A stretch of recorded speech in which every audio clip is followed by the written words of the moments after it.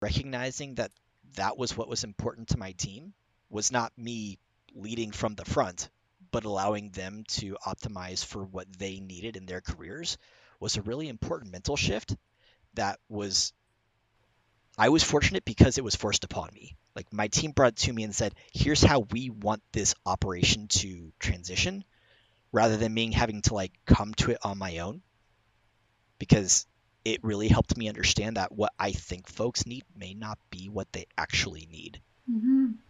Um, That's a very, very important lesson.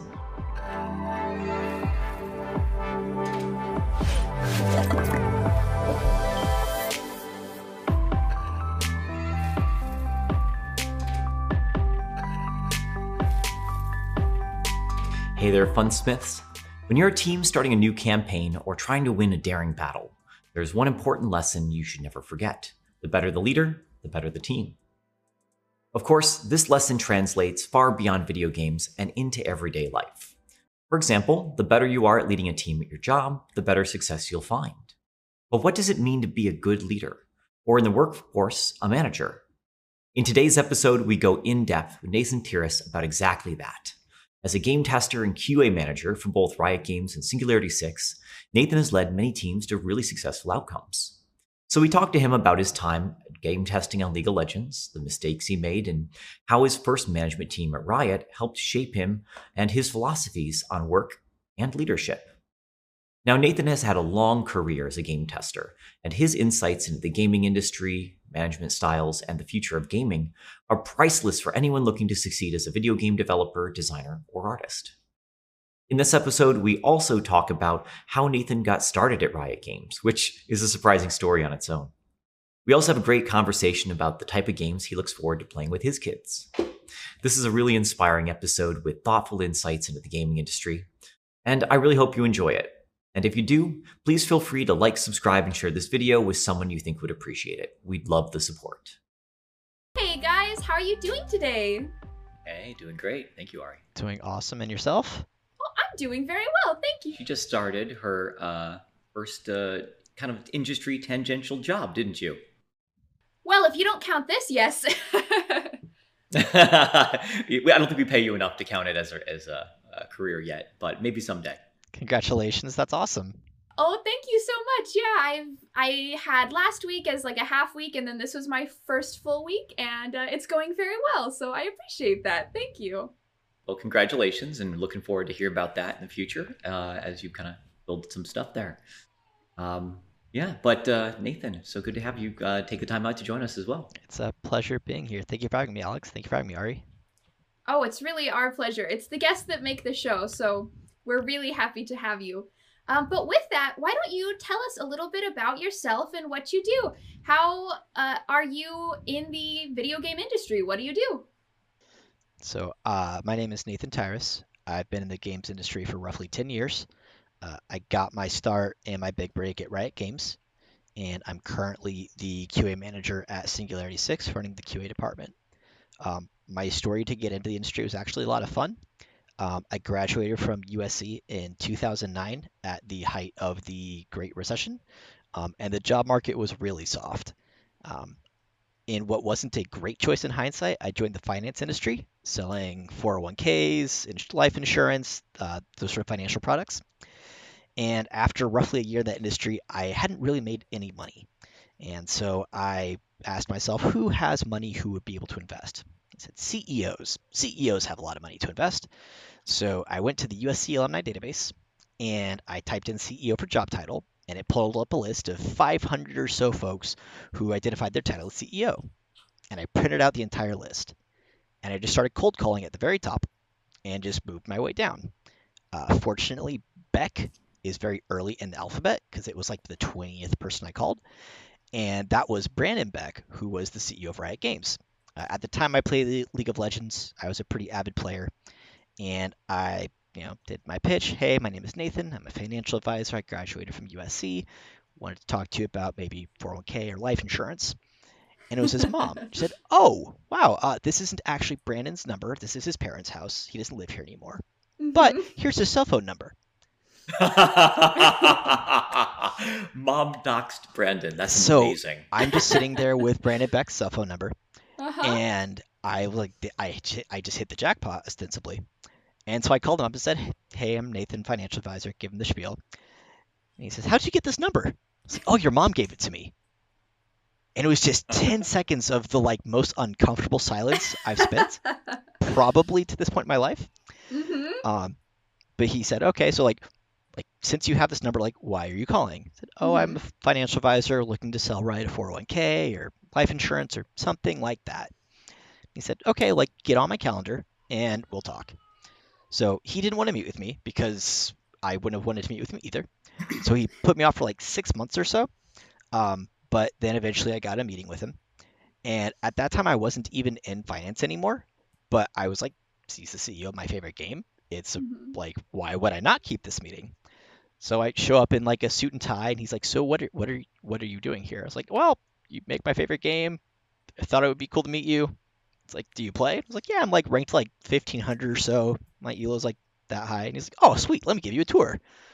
So he just gives me a tour of Riot and shows me all sorts of like in progress stuff. The legendary skin that was coming out was Demon Blade Tryndamere, which was the skin that was being Mm. worked on. And he was like, "Check this cool thing out." Um, and it was a really cool experience. And at that point, I just kept in touch. And eventually, I said, "Hey, it would be really fun to play some ranked games together." And so I get a friend request from his Smurf, and I didn't know it at the time, but I got a friend request and we played a game together. I played Amumu and Jungle, and I went like 11-0 and 13 and 1. And he was like, "This kid is awesome." So we became friends and Mm. played games together. Eventually, we were watching WCG 2012 and an Ventrilo channel, and Mm-hmm. he told me to hop into a channel with him and asked me what my career goals were, Mm-hmm. and I told him it would be pretty awesome to work at Riot. So he sent it into my resume, and that was how I got my foot in the door. It's amazing. Let me just add a footnote real quick for those who don't know. A Smurf account is like a lower level account that you don't necessarily play as your main account, and then that way you can play with lower level people. And a lot of the time, people don't like that because usually people who are really good will go up against people that are not as good as them, and then they just absolutely destroy. But in this case, it was for different reasons, so it's okay. Yeah, and in that case, right, you sometimes also would Smurf just to not be kind of called out in every single game. Mhm. Sometimes it's fun to be like, "Oh, hey, you work for Riot," yeah, but other time people can be very brutal. And the amount of times that people would be like, "You're not actually Rise," is like, I probably that got old. Yeah, Because it's hard to Mm, believe that you're playing with the CEO of the company that makes the game. That just is not something you're expecting as a player. But it was a lot of fun, and like I cannot discount the impact of luck on my career because mhm. without a series of events that there's no way I could have realistically planned, I Yeah, would not be in the position that I'm in now. yeah. Um, so cold calling works, but cold calling is not fun. So make sure you're asking for something worth asking for if you're going to go to the pain of cold calling. and I also want to call it. There's another element in there, right? One was time, right? There was a long amount of time between you two becoming familiar with each other. Two, your personality, and you didn't ask things of them, right? You actually became friends with this person by actually just being friends with them and enjoying the thing you enjoyed. That was what built the trust that enabled that moment to actually happen down the road. You know, I'm more sure you two have had moments where someone goes like, "Hey, nice to meet you." Like, "Oh yeah, cool. Let's play some games together." And then they hound you, and they're constantly asking you for keys or access or information you can't give. Right? That's not how you build a friendship. Mhm. So, Yeah. And one of the things that was really cool about that was that we continued to play games for a while. We don't so much anymore. Like a Mhm. lot of time has passed and things have gotten busy, but it was a really helpful way to humanize Riot for me. Like as a player, I was in my early 20s and I'd never even thought of the games industry as a viable career path. Like I tried to quote make my own games when I was like 15, so I decided to learn C++. And learning C++ at 15 from a book about learning C++ in 21 days wasn't a great choice to get into game development. So until that, like, for lack of a better framing, chance meeting with Brandon, like I didn't even really think of the games industry as a viable career path. Yeah. It's funny how many of the people that we've had on our show have replicated that same story where they didn't even consider it as a possible path.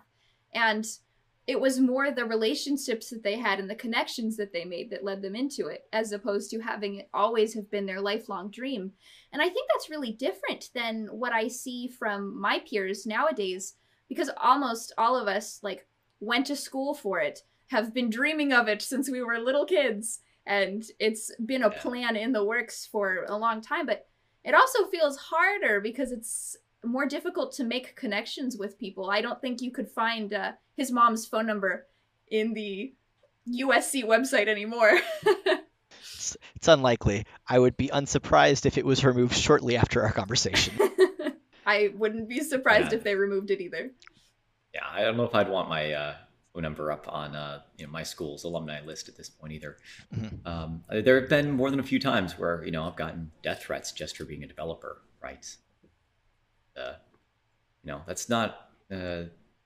People can get really strange. There was one time someone showed up at my parents' home with a pellet gun and shot some of my mom's ceramic rabbits, and then left 2 dead rabbits that they had hunted as replacements of the ceramic. So, people can get very weird and very uncomfortable. So, private information best to keep private. That's a lesson to anyone. Yeah. I don't think my eyes can get much wider than they are right now. Yeah. Yeah, that was an uncomfortable situation to say the least. Gotta love the gaming community, right? Well, that's the thing, right? Is that those moments can often obscure your love for a population of people who are overall, there are many wonderful people in there, and many troubled people, and many people who are still working on themselves and other things, right? And that makes it tough, right? It makes it tough to interact with the community and not know, is this one going to be the hand that says thank you, the hand that's going to nip you and say we want more, or the hand that's literally going to come and cut you off, right? So that's one of the reasons, actually, that trust experiences lead to a lot of people getting into the game industry, right? You're interacting with people who are non-threatening, that you've known over periods of time, and hopefully, if they also bring a skill set that's useful and distinct, bring a value to the team that justifies that trust and connection as well. But you're right, things are changing now. Speaking of that, then, you said you weren't in finance anymore. So what did Mhm. he want to bring you in as when you started working at Riot? So he told me to send in my resume, and the only skill set that I had, quite frankly, was being good at League of Legends. Mm-hmm. Like my critical thinking was strong, my communication was strong, but in terms of hard skills, I didn't have any coding experience or background. I had never designed anything. I interviewed with both quality assurance and production. I was passed on by production, which, in knowing what I know now, makes perfect sense. I would have passed on the candidate that applied then too. And so quality assurance was where my skill set fit and was a really good place for me to grow. And so, who were some of the first people you interacted with in that first team? Describe your life as if you can remember your first day, describe a few of the people you met and the dynamics and the relationships you started building, and talk about where that went. So I joined a team that was called the ICE-G team. ICE-G stood for Improved Customer Experience Game. Riot's development processes were not particularly mature at the time. So the standard dev pipeline was to execute on your work within the sprint. We were working in Agile, but fairly newly. I had never worked in any framework, so it was all novel to me. And then a release branch was cut, and then the ICE teams, there was one for the platform and one for the game and one for the website. And each of those teams would then be accountable for fixing all of the bugs that were found on that branch. And that had the benefit of allowing the teams who are not the ICE teams to continue their ongoing development work. It had the cost of disassociating them from the quality of their work. So getting something that worked enough to compile a build and then passing it off to another team to fix the bugs wasn't a very healthy ongoing development practice. And part of the challenge that came with that was just fixing bugs isn't very fulfilling in and of itself. Like the ICE teams never really had big wins. They only experienced losses when bad bugs were found on live. So it was like a talent retention problem. It was a morale problem, and it just wasn't a very good sustainable development practice. Ironically, there was a security vulnerability which was found like the week before or maybe the week after I started. So we had to refactor the entire particle system in League of Legends in the first month or so of my time there. This led to those who are familiar with League of Legends, the infamous Hecarim patch, which was delayed 2 weeks and broke everything. That was my fault as the quality assurance professional at the time. Um, and the lessons I learned from that were pretty impactful. Um, After we actually shipped that patch, it was like 6 weeks later than Riot's expected shipping Mm-hmm. time. I had a one-on-one with my manager, a guy named Ben Seifert, and I sit down and I'm like, "So are you just going to fire me?" He's like, "Why do you think we're going to fire you?" I was like, "Well, we're like 6 weeks late. There's all these bugs, like lists off litany of reasons." He's like, "No, you did well given the support that you had, and like I didn't support you well enough." And it was like a very humbling moment to have a manager sort of fall on the sword for me like that. Yeah. Um, and like I want like quick shout out to Ben Cipher. I believe he's the director of QA at Epic now or on Mm-hmm. Fortnite. I don't know exactly where in the org. But he gave me a really valuable framework in that conversation that has stuck with me ever since. Um, there he drew three concentric circles: a small one, a larger one, and a big one. And the inside one he defined as the comfort zone. He said, "This is your comfort zone. Like you're capable operating here without much supervision. You can execute. You feel comfortable here." The second circle is the stretch zone. This is where things are within your capabilities, but they're difficult. They will push you. They will cause you to doubt yourself, and they'll be a challenge for you to achieve. And then this last one is the panic zone. This is where, frankly, you're not going to be successful. So my job as your manager is to give you tasks and goals that keep you in that stretch zone. Because as time Mm. progresses, your comfort zone will get bigger and replace that area that was your stretch zone. And that panic zone becomes your new stretch zone. And then you define a new panic zone. So at each major threshold within your career, no matter what field you're in, you can see how you can progress from things that used to be extremely difficult, writing a test plan, to things that are now fairly like banal, like writing a test strategy for an entire feature set or Mm-hmm. hiring someone for the first time versus hiring a team based upon a variety of different product needs. And that really stuck with me, and that's actually the framework that I leverage to manage people today in my role. So, what is the Yeah. role that you're in now? So I am currently the senior QA manager at Singularity 6. We're working on an MMO community simulator called Palia, and it's pretty cool. Hope folks enjoy it when we eventually ship it. Um, but the challenges that that's brought up for me as a professional have been really interesting. I wasn't actually looking to join Singularity 6. I was pretty happy at Riot, and I was working on Valorant, the first-person shooter. Mm-hmm. But folks I had worked with previously who had started Singularity 6 were looking for someone to build their QA organization. And I'm the beneficiary of having had really great mentors and really, really great managers. And a lot of the things that they shared with me about their experience as senior Riot leaders within quality assurance gave me really good insight and helped me frame my thoughts about quality, about games, and about building organizations. And so when I was given the opportunity to do that from the ground up at Singularity 6, I couldn't say no. And naturally, that makes sense that you want to carry on both that legacy and that compassion and kindness that you were shown in that moment of vulnerability, right? Where you were in front of the manager and thought, hey, I didn't catch this. Clearly, I failed. And I'm always reminded of the story, an executive goes to, makes an investment in a place, loses $1 million, comes in, hands in his resignation, and the CEO goes, "Why did you just hand me resignation?" Like, "Well, I just lost $1 million." And the CEO looks at him and says, "I just spent $1 million training you. You sure as hell are earning some of that back, right? Get back to work." Um, and that's kind of a selfish reframing of the same thing, right? But when people go through hard things and do it not by lack of discipline or lack of having done what they needed to do, but rather just didn't know or didn't have the capability to handle all of the things, they've grown, they've learned more, and now they have experiences they can build on to be better than they were before. I've had, everyone from programmers to artists to, designers who sit down, they struggle with something, they release a boss that sucked. I know I've done that more than a few times, right?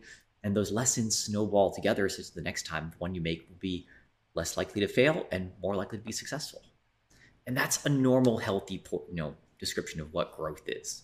And sometimes, I don't know, maybe it was hard in our generation, but I know it was very much brought up with the if you fail, you're out, Mhm. right? One of the books that I read that was truly transformational for me was Mindset by Carol Dweck. Um, my wife recommended it because she had read it, and it, in many ways, it shined an uncomfortable mirror on ways that I viewed myself and my capabilities. Growing up, I had been like pretty skilled in some areas and pretty weak in others. Um, but for whatever reason, whether it was upbringing or societal pressures, whatever, I don't know, it doesn't really matter. Um, I viewed a lot of those traits as in it and unchangeable. So when math became hard at like, the calculus like level, like I didn't interpret that as an opportunity to apply myself more and learn it better. I bounced off and said, I guess I'm not good at this. Um, Hmm. and that was a very tough realization, as a young adult, because I do wonder how many doors that I personally shut myself off from because of that, like, experience of adversity, whether it was like meaningful adversity or trivial adversity, like that was still enough to dissuade me from pursuing that path.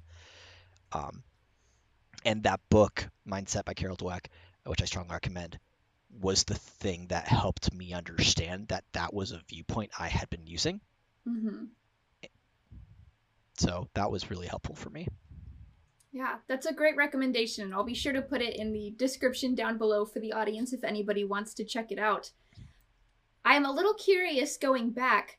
What is the infamous Hecarim patch? Because I'm not familiar with that. What happened? So League of Legends, for those who aren't familiar, is a PC game published by Riot Games, and it launched back in 2009. And part of the value was to deliver regular content every 2 weeks. The Hecarim patch launched in maybe March or April of 2012, and the time to develop that patch was, I want to say, 8 weeks. So the game League of Legends went roughly 8 weeks between content drops, and that Mm. was 4 times longer than A, what was established and communicated to players, Mm-hmm. and B, what the company's goals were. And when we actually published that patch, everything was broken anyways, despite it having been, 3 patch cycles late. So there was a bug that was released that caused certain particles not to fall off properly when they were triggered in Fog of War. Mm-hmm. Fog of War is the state where you cannot see what another character is doing if you don't have vision of them directly. In League of Legends, information is really important in your decision making, areas you choose to go or not go because you're playing against another team who has similar objectives to defeat you. Right. Uh, there is a character named Sona who Mm-hmm. is a champion who creates auras. She provides healing or attack power or movement speed, and she does this very regularly. She's a musical character, and that's sort of her whole appeal. Each time she would cast a new ability, which she did every 2 or so seconds because that's what the cooldowns were, Mm-hmm. it would cause a new particle effect to be on her character. In the old system, that was fine. And the transition to a new particle system, they didn't fall off in Fog of War. So after not seeing her for, a few minutes, she would come out of Fog of War with this radiant glowing hue and cause players' clients to crash. Oh no. So uh, we immediately after having pushed the patch, we had to disable the character and then find a new way to fix it and then put out a new patch. And the whole process was really painful, but um, the impact on players was pretty high, both Mm-hmm. because of the crashes that were being caused and also the loss in trust of Riot to continue delivering content. Um, Yeah. so clearly it wasn't catastrophic. Riot is still doing extremely well. They've developed and published tons of awesome new games, content, etc.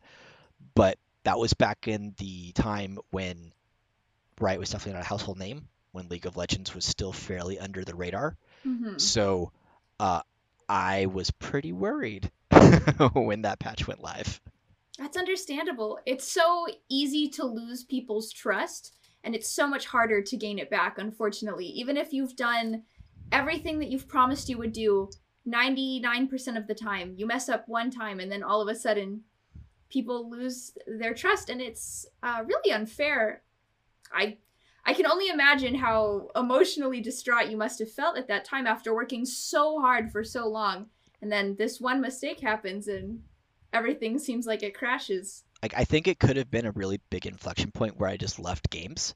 But my manager, who I mentioned earlier, Ben, like Yeah. he had a really healthy perspective for me, Mm-hmm. and that coupled with the fact that I didn't get fired, um, it gave me an opportunity to learn from those mistakes. It gave Mm-hmm. me an opportunity to continue rebuilding that trust. Um, One thing that Riot has done and continues to do that I really appreciate is engage heavily with players. Um, Back before I joined the studio, I was pretty distrusting of the free to play games model. Mm-hmm. I'd only been exposed to things like Farmville and other Facebook titles, which were pretty Exploitative. predatory. Yeah. Yeah, and like that whole monetization model didn't really sit well with me. Mm-hmm. So when some friends told me that League of Legends was free to play but good, like Mm-hmm. it was tough for me to reconcile that my with my understanding of that model. I was suspicious of it too. I was like, I don't know about this. But it really is good. Hmm. They really do live up to the promise. Hmm. There's actually one of the folks who's at Essex now came up with a revenue strategy that I thought was absolutely brilliant. And um, if more businesses leveraged it, I think they would be more successful.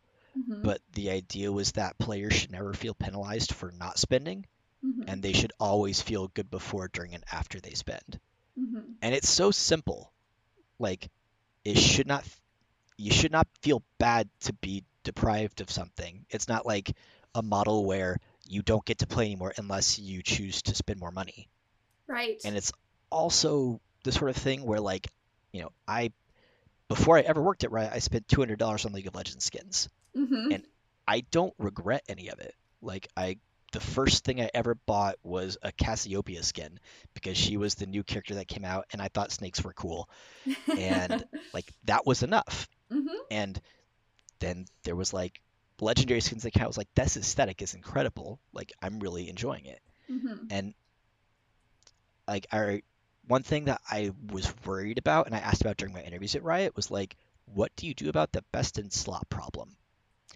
And I don't know if there's a satisfying answer for that, but like back in season one, I was gold or 1500 elo or whatever the requirement was. I don't remember. And I was granted Jarvan 4 with the triumphant Jarvan skin. And like objectively, it is a very low quality of skin by today's standards. There's Mm-hmm. no special particles, there's no like model or template changes, but I will play that skin every single time I play Jarvan because it shows like something that I earned back in 2011 or whenever it was. And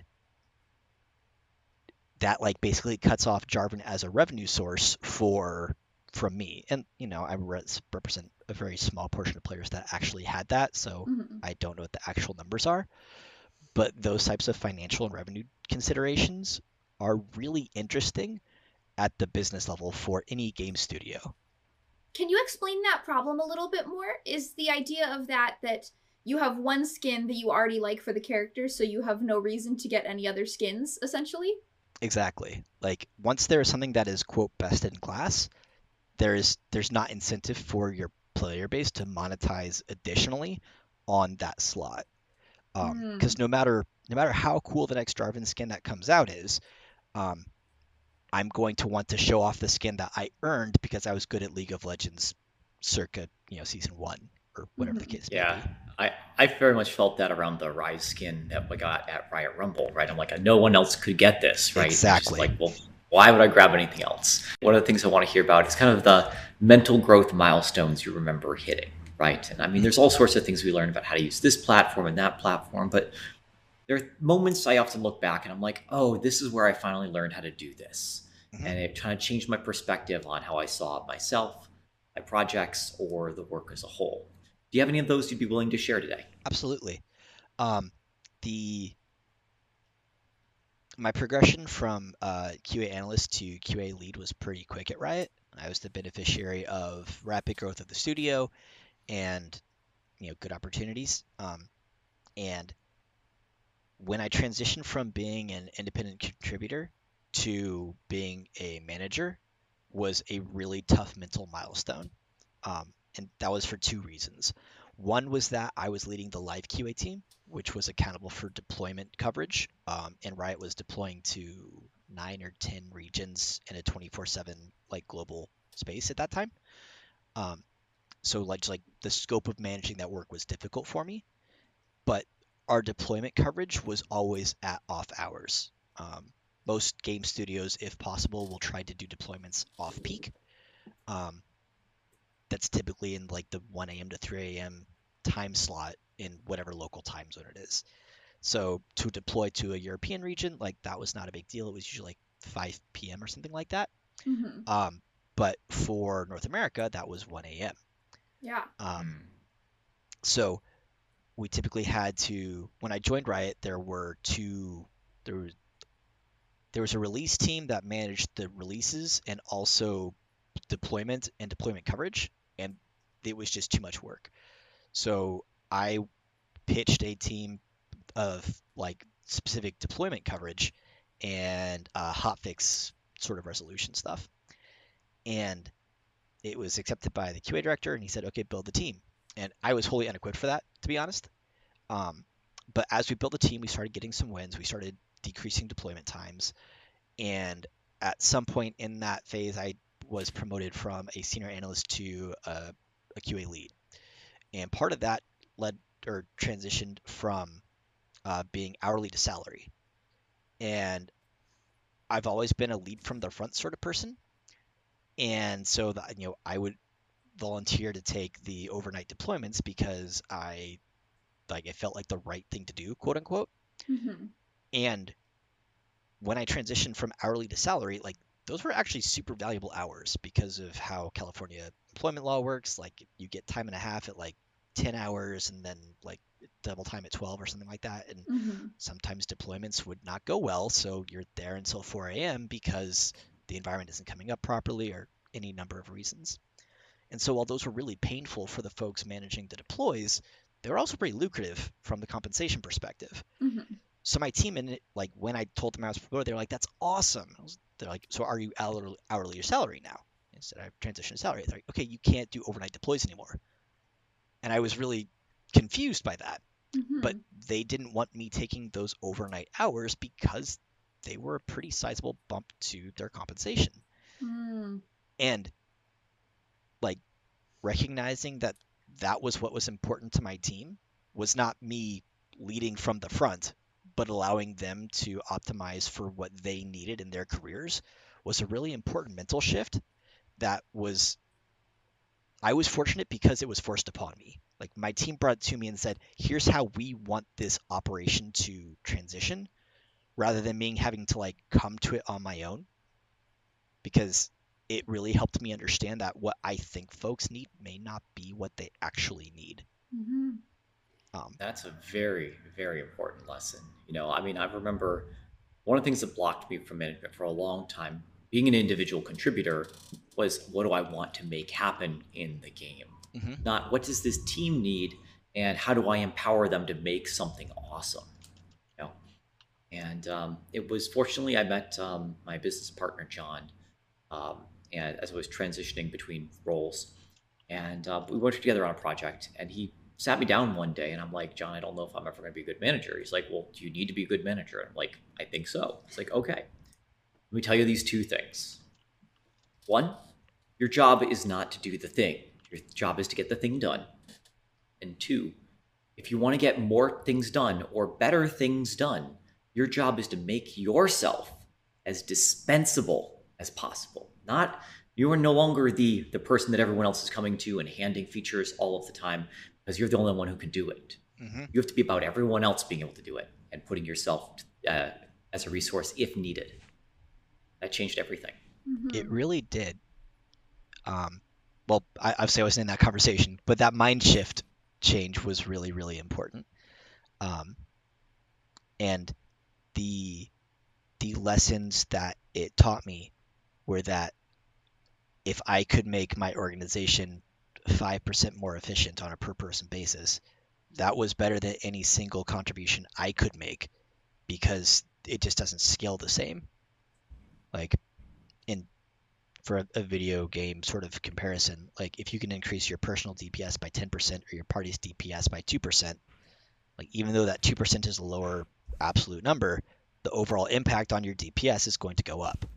So it may feel worse to not have, your name at the top of that chart, but your total raid completion time or whatever objective it is that you're trying to achieve is more consistent or more reliable or faster or easier because you've made the team better. And that was a really critical piece of my mental learning that had to take place as well. It's really great that your team felt safe to bring that to you and that you had cultivated a space where they could bring it up to you and communicate the needs that they had, because I am sure that there are many managers who don't create an environment and a space where their team could bring something like that up. I'm very fortunate that I tend to be pretty approachable. And I'd like to think that that's because of how I ask for feedback and how I engage with people. Because people feeling safe talking to their manager or a mentor or a peer is critical for all sorts of reasons. I think I was lucky that I had some really good managers early on who set that expectation for me. It sounds like the managers that you had were really foundational for you in the structure that you've set up from then to the whole rest of your career. And that's wonderful. So at Singularity 6, where you are now, can you tell us a little bit about what that project is? I saw on the website, because I was doing a little bit of internet snooping beforehand, that it said the aim of the studio is to create technology that doesn't drive people apart, but brings people together. And so I would love to hear about how that is implemented. So the game that we're working on is called Palia. It is an MMO in the community simulator space. Aiden and Anthony are the two co-founders. They work together at Riot, and they saw an opportunity to build something that would let players express themselves and also generate the sort of joy that you see in a game like Animal Crossing or in like Stardew Valley. And those are really compelling experiences. And we think that we can do something in that space that takes it to an MMO type experience. And part of that is understanding that there are different times in different areas for different types of experiences. Like, I am a very competitive person. I played sports my whole life. I play Valorant and League of Legends, and like that's the sort of environment that I typically gravitate towards as a player. But there are times where that's not what I need. There are times where I want that sense of belonging, that sense of home. And the goal of Palia is to provide that sort of location for players. Like, you can build something that, for like the way I like to think of it as a joy engine. Like, you go over that hill and there's like, wow, that vista's beautiful. Or like, wow, I can't believe that this music is so soothing. Like, those can be really meaningful moments, and that is really, really valuable. Now, of course, we need to be very respectful, of course, of that you not divulge or discuss anything that isn't confidential, of course. So just for the readers and listeners, just so you know, if there's anything here at any point that you need to just be like, hey, we can't talk about it, you can always say that. I try to choose my words carefully. All right. Just wanted to make sure to put that in because I want to make it clear to the listeners this is not a Palia interview, and so they're not going to get the whole divulge secrets here. But appreciate you sharing that perspective and strategy. I mean, I'm looking back at Warcraft, right? Mhm. That was a game that was for a lot of different people, and wouldn't have identified most of them when the game launched, right? For people who came to complete, gather gear, and fight through dungeons, right? And then there were also the people who just wanted to hang out in taverns and talk, or go out and explore the world and pick flowers, right? I literally knew one person, you also know her as well, who literally leveled her Druid 260 by only picking flowers from the beginning of the game to the end of the game because that is what she wanted to do. That's astonishing. That's a props to that person. Yep. Yes, indeed. That takes farming to a different level. It really does. A very different direction of farming as well. Yeah. Sorry, so you talked a little bit about kind of the environment you wanted to create. What are the kind of philosophies, what are the audiences and that you motivate you to want to create games that aren't these battle royales or, MOBAs or massive world breaking, defeat the great dragon that's going to slay the universe type games? So for me, it's a matter of wanting. It was an opportunity to build something different. Working on League of Legends and then Valorant. Those are two hyper-focused, extremely competitive experiences, and like the highs that you get from those experiences are extremely compelling. Um, One of the ways that I wanted to grow myself was more narrative driven. Um, like within many PvP multiplayer games, the narrative is strictly speaking player created. Like it was that headshot on that person that I've lost in mid against 3 times in a row, but this time it's going to be different. Like that's an entirely player constructed narrative based upon the gameplay that is taking place. Mm-hmm. Um, I've really, over the course of the last 2 years, with COVID being as omnipresent as it is, have found myself falling back in love with narrative-driven games. Things like Unpacking, or like right now I'm playing 13 Sentinels Aegis Rim, and just very uniquely told stories that just are really gripping. And I think the MMO space can do this really well. And what makes it difficult is that everyone takes their own path through your universe. Like there's the player, like you said, who, just leveled to 60 picking flowers. And that's a fundamentally different narrative experience than the warrior who's, just going to go and slay like Onyxia. And constructing a world where players have that type of expression is a really compelling challenge for me, primarily because I have not done that before, and I can surround myself with awesome folks who are able to do that, and I can learn from them. Yeah, I believe you're actually working with my friend Eileen right now. And Yes. she is just one of those phenomenal people who her ability to shift perspective based on the audience just does it so effortlessly, right? Hmm. I always fall back on the what would a combat guy, what would a wizard do, what a, give me any type of magic and I can handle it, right? Ask me how mom wants to hang out with her daughter online and I freeze up, right? It's just not in my, trained skill set or lexicon. Hmm. The the social dynamics that we experience, at least I've been forced to question a lot of them over the last 2 years.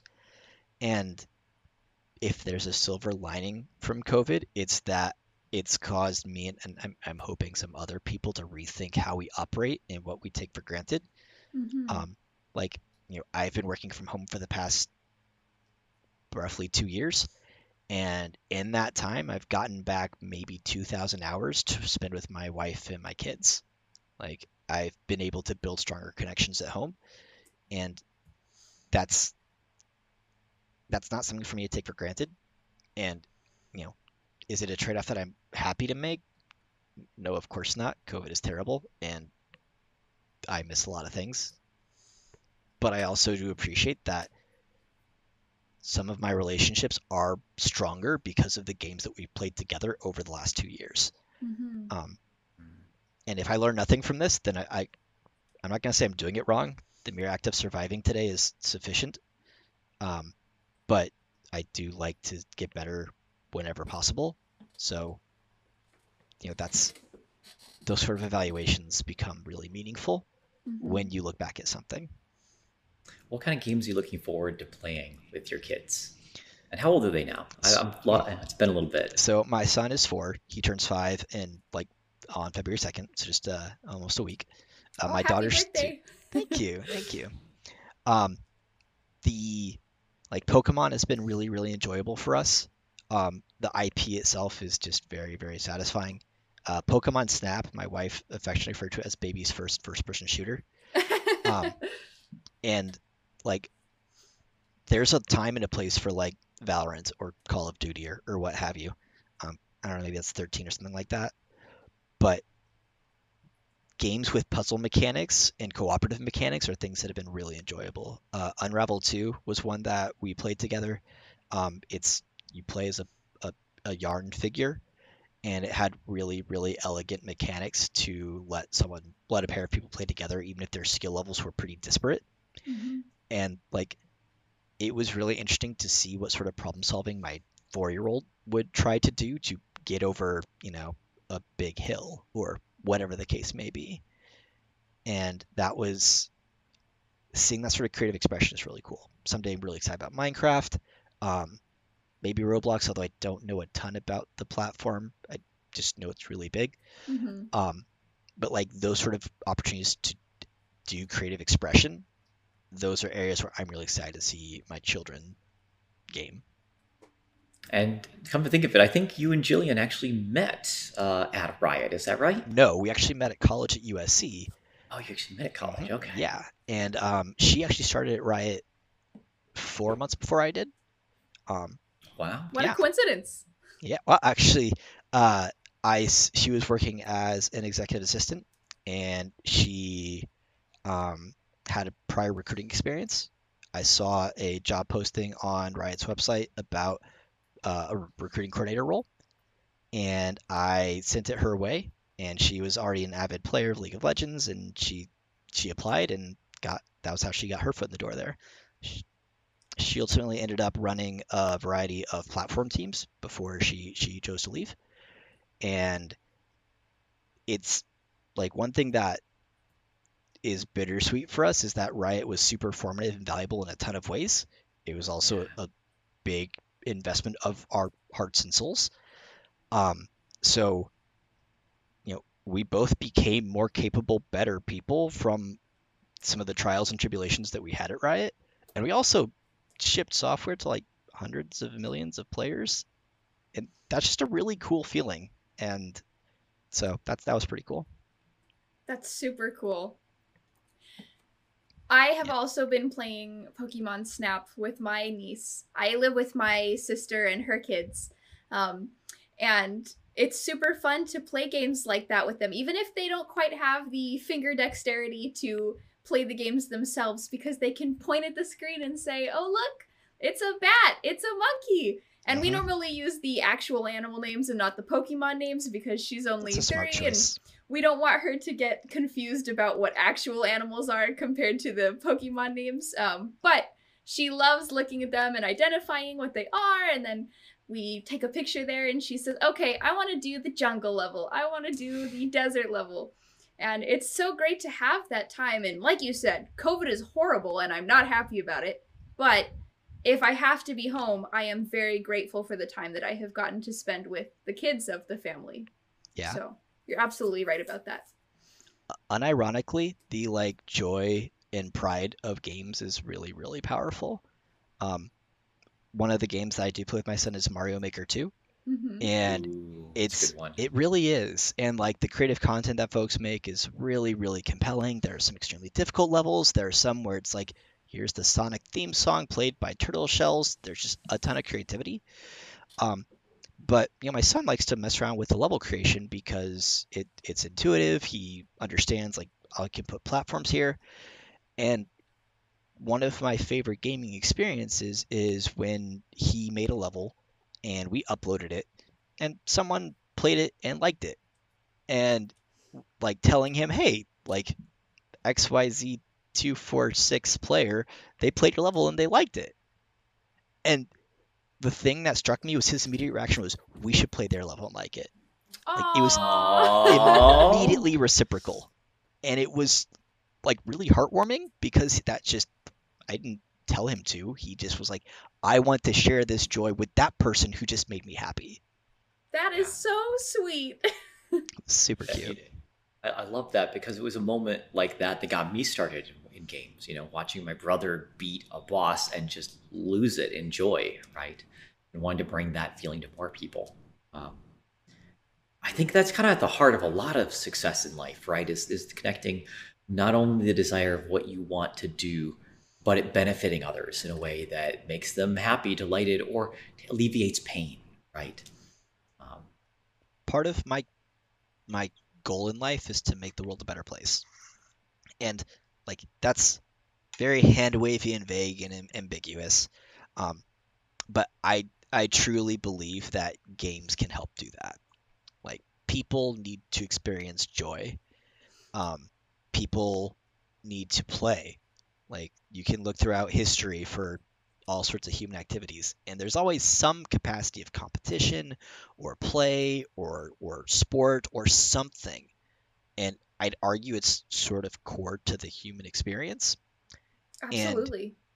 I think that I'd like to think that my contribution to it is helping some people find joy in the products that I work on and the Mhm. things I deliver to players. Um, I'm not I'm not a doctor. I'm not gonna cure cancer.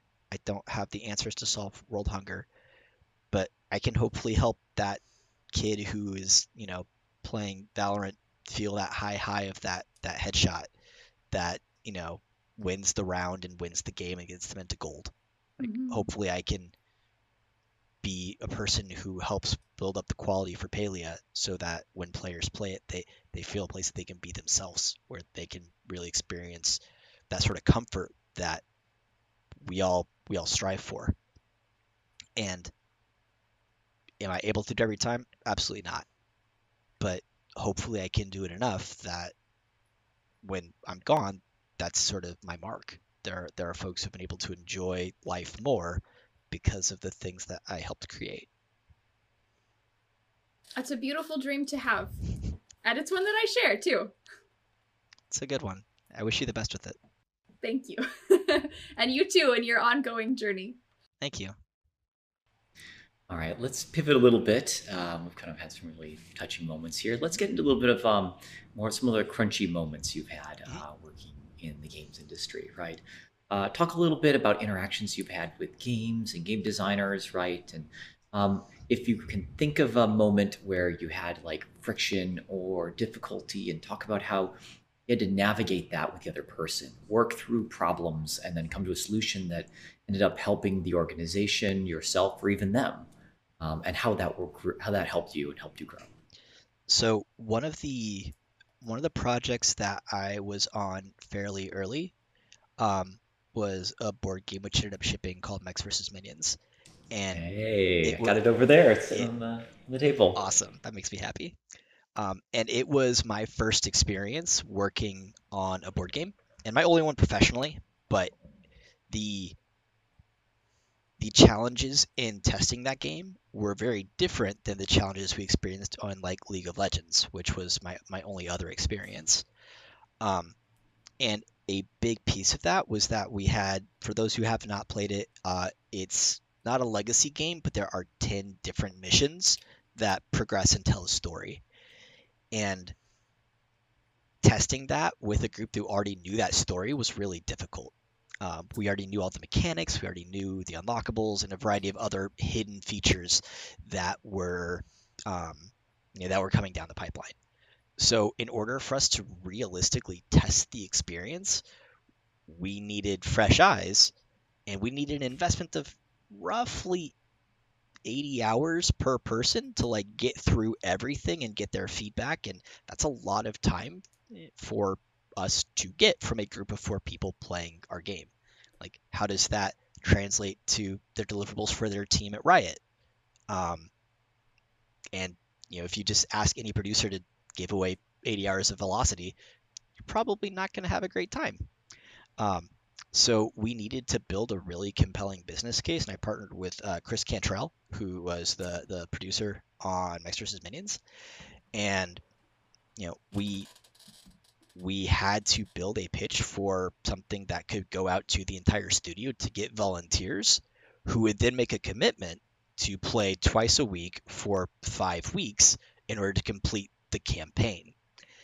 And we got a decent amount of pushback from folks who didn't want to lose the velocity of their folks. And we had to convince them of the business need. And they're not any specific individuals that I would want to call out, especially because they were working in the best interests of the studio. And that led to some challenging conversations, but it also led to a greater understanding of what our priorities were. The goal for us as a team was to ship an awesome board game to players. The goal for Riot as a studio was to put out something in a different medium that would show what Riot was capable of outside of just League of Legends, and also test our publishing arm. So there was a variety of studio-wide values that we were hoping to deliver on, and some of those came at the expense of like a sprint deliverable. And it was a tricky situation to navigate, but I'm really thankful that Chris had the confidence in me to build this plan, and that Genevieve Conley, now Gamble, worked with Oh me to. yeah, Yeah, she was incredible. yeah. UI UX was amazing. Mhm. And she worked with me to help build out the questions and the surveys that we needed to know if we were actually succeeding in what we wanted to deliver. And then the team itself pivoting on responding to feedback. Like we had, obviously, don't have access to the data now, but as a spoiler for folks who have not yet played Mechs vs. Minions and want to, there is a Cover your ears, folks, if you don't want to hear it. there's a boss fight, and the boss has a variety of different mechanics that are hopefully pretty cool. But in our first playtests of that boss fight, 100% of the players who played through that campaign won the mission. So like the win rate was 100%. We were tracking win rate, loss rate, and it had the lowest satisfaction of any of the missions that we had done thus far. So despite the best success rate, it was the least appreciated. And so we had to make meaningful pivots, which actually yielded an additional deck of cards and some mechanical changes to run that mission in a way that made it exciting and compelling for players. So when we made those changes and had them run it again, the win rate dropped to like 60%. So, almost half of those teams lost a mission they had previously won, but categorically they enjoyed it more. And so the dev team being willing to take that feedback and iterate and come back with something that was actually hitting the mark was a really, really cool moment, especially because the player feedback we got didn't line up with our expectations. Yeah, it's an important lesson. I actually think that players are, so there's two mindsets I think a lot of people came to in Warcraft, right, as developers. And that was either boss fights are here to prove how cool I am as a developer, or boss fights are here to be punching bags for players to get loot out of, right? Mm-hmm. And so depending on where that initial mindset came from, you'd often see boss designs that were on the extremes, way too easy but thematic, or extremely difficult and challenging, right? And one of the things that I think kind of really was an eye-opening moment was boss fights are best when they push you in a way that you feel scared and thrilled and think you may not win, and then don't win, but you have an idea of how to get better, and the next time you go and fight it, you will get it. Mm-hmm. One of the biggest, did you play during Raid Finder? I did not. Ethan? Okay. One of the biggest letdowns, I think, in my time there was when we released Raid Finder.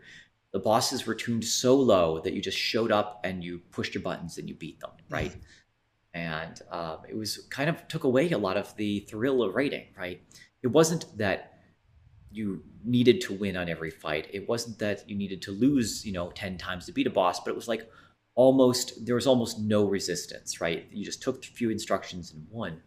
And the people who played through that experience, even though they got access to the story content, right, of seeing, the king, seeing these other pieces of content that they wouldn't have otherwise, didn't walk away with that same sense of satisfaction as the people who suffered a bit, learned, grew, and then overcame it. Mm-hmm. And I think it's an incredibly important lesson for designers, developers, artists, etc. out there. There are times when people need to win, and it's okay, right? You don't every encounter doesn't need to be murder. But knowing that audience and knowing when to push them and to make them feel like what they have received was worth their time and effort is incredibly, incredibly important. Yeah, and I think like you can see that in like the Souls-like genre. You can see that in the growth and proliferation of the roguelike space. Like there is a sense of accomplishment that is very real from overcoming something difficult. And like again, that's not for everybody, but it also doesn't need to be for everybody all of the time. Mm-hmm. Like you can have those seminal moments where that one fight was really difficult and I had to lose it 5 times before I cleared it, and that sixth time you clear it is extremely compelling. And that's the story you tell about, to your friends or to, other folks. Like, if that time where you fight Emerald Weapon in Final Fantasy VII and you have a Yeah. 20-minute clock, I think, Yep. and like clearly this, like from the initial onset, the pacing is really good to say this is going to be extremely difficult. Like the damage numbers are all ridiculous and you have a timer, so even if you're somehow able to survive, you need to be executing damage at, whatever rate. But if you are able to achieve that, like that felt good as a player. And it was optional, so maybe that makes it different. Like I don't know how that would change my perspective or the dynamic if it was a required like golden path experience. Mm. But letting players opt into the challenges that they feel are appropriate for what they want out of a gaming experience can be a very powerful tool. Absolutely. Well, Nathan, we are just about at the hour mark, and we are so appreciative of the time that you have taken to share with us today. Do you have any projects or social media or anything that you would like to share with us and have me put in the description for our audience before we finish up? The game I'm working on is called Palia, and the studio I'm at is Singularity 6. We're hiring awesome folks if you're interested in some of the stuff that I've talked about, and if you want to play it, we're hoping to release a game at some point. Maybe working from home, maybe in the office. We'll find out. But playpalia.com, I think. I'll check that real fast before I tell you the wrong link. Sure. We got a couple minutes. Go ahead and look it up. Yeah. You know what? Let's get that URL right. I'll be sure to put it in the description correctly. So whatever it is, it'll show up on the screen and be down below, and we'll make sure it's the right one. It's actually just palia.com, so even easier. Palia.com. Paleo. Okay. All right. Fantastic. Well, Nathan, thank you so much for coming. And I really, really, enjoyed how you kind of reached in and talked about that, that overall goal of leaving the world a better place, right? And I just want to say that, with all the stuff you've done and the stuff you've worked on and recognizing the great chances you had, I don't want to lose sight of the fact that just by being the kind, caring, and incredibly sensitive and thoughtful person you've always been since I've met you, you have made the world a better place by helping others through the stressful moments that you went through and by bringing them insights and opportunities that wouldn't have had otherwise. And even so, even when you have to have those tough conversations, right, you do it from a place of helping them grow and leading them to a place to be a better person. So for that, I wanted to say thank you. Thank you, Alex. That's very kind of you. I appreciate it. You bet. Thank you so much. And to all of our audience, thank you so much for watching, and I hope that you all can make the world a better place too. If you have any questions for any of us, especially Nathan, make sure to leave it in the comments section down below. And if you want to see more episodes like this in the future, like and subscribe. We'll see you next time. Bye-bye. Bye. Bye, Thank you so everybody. much. Cheers.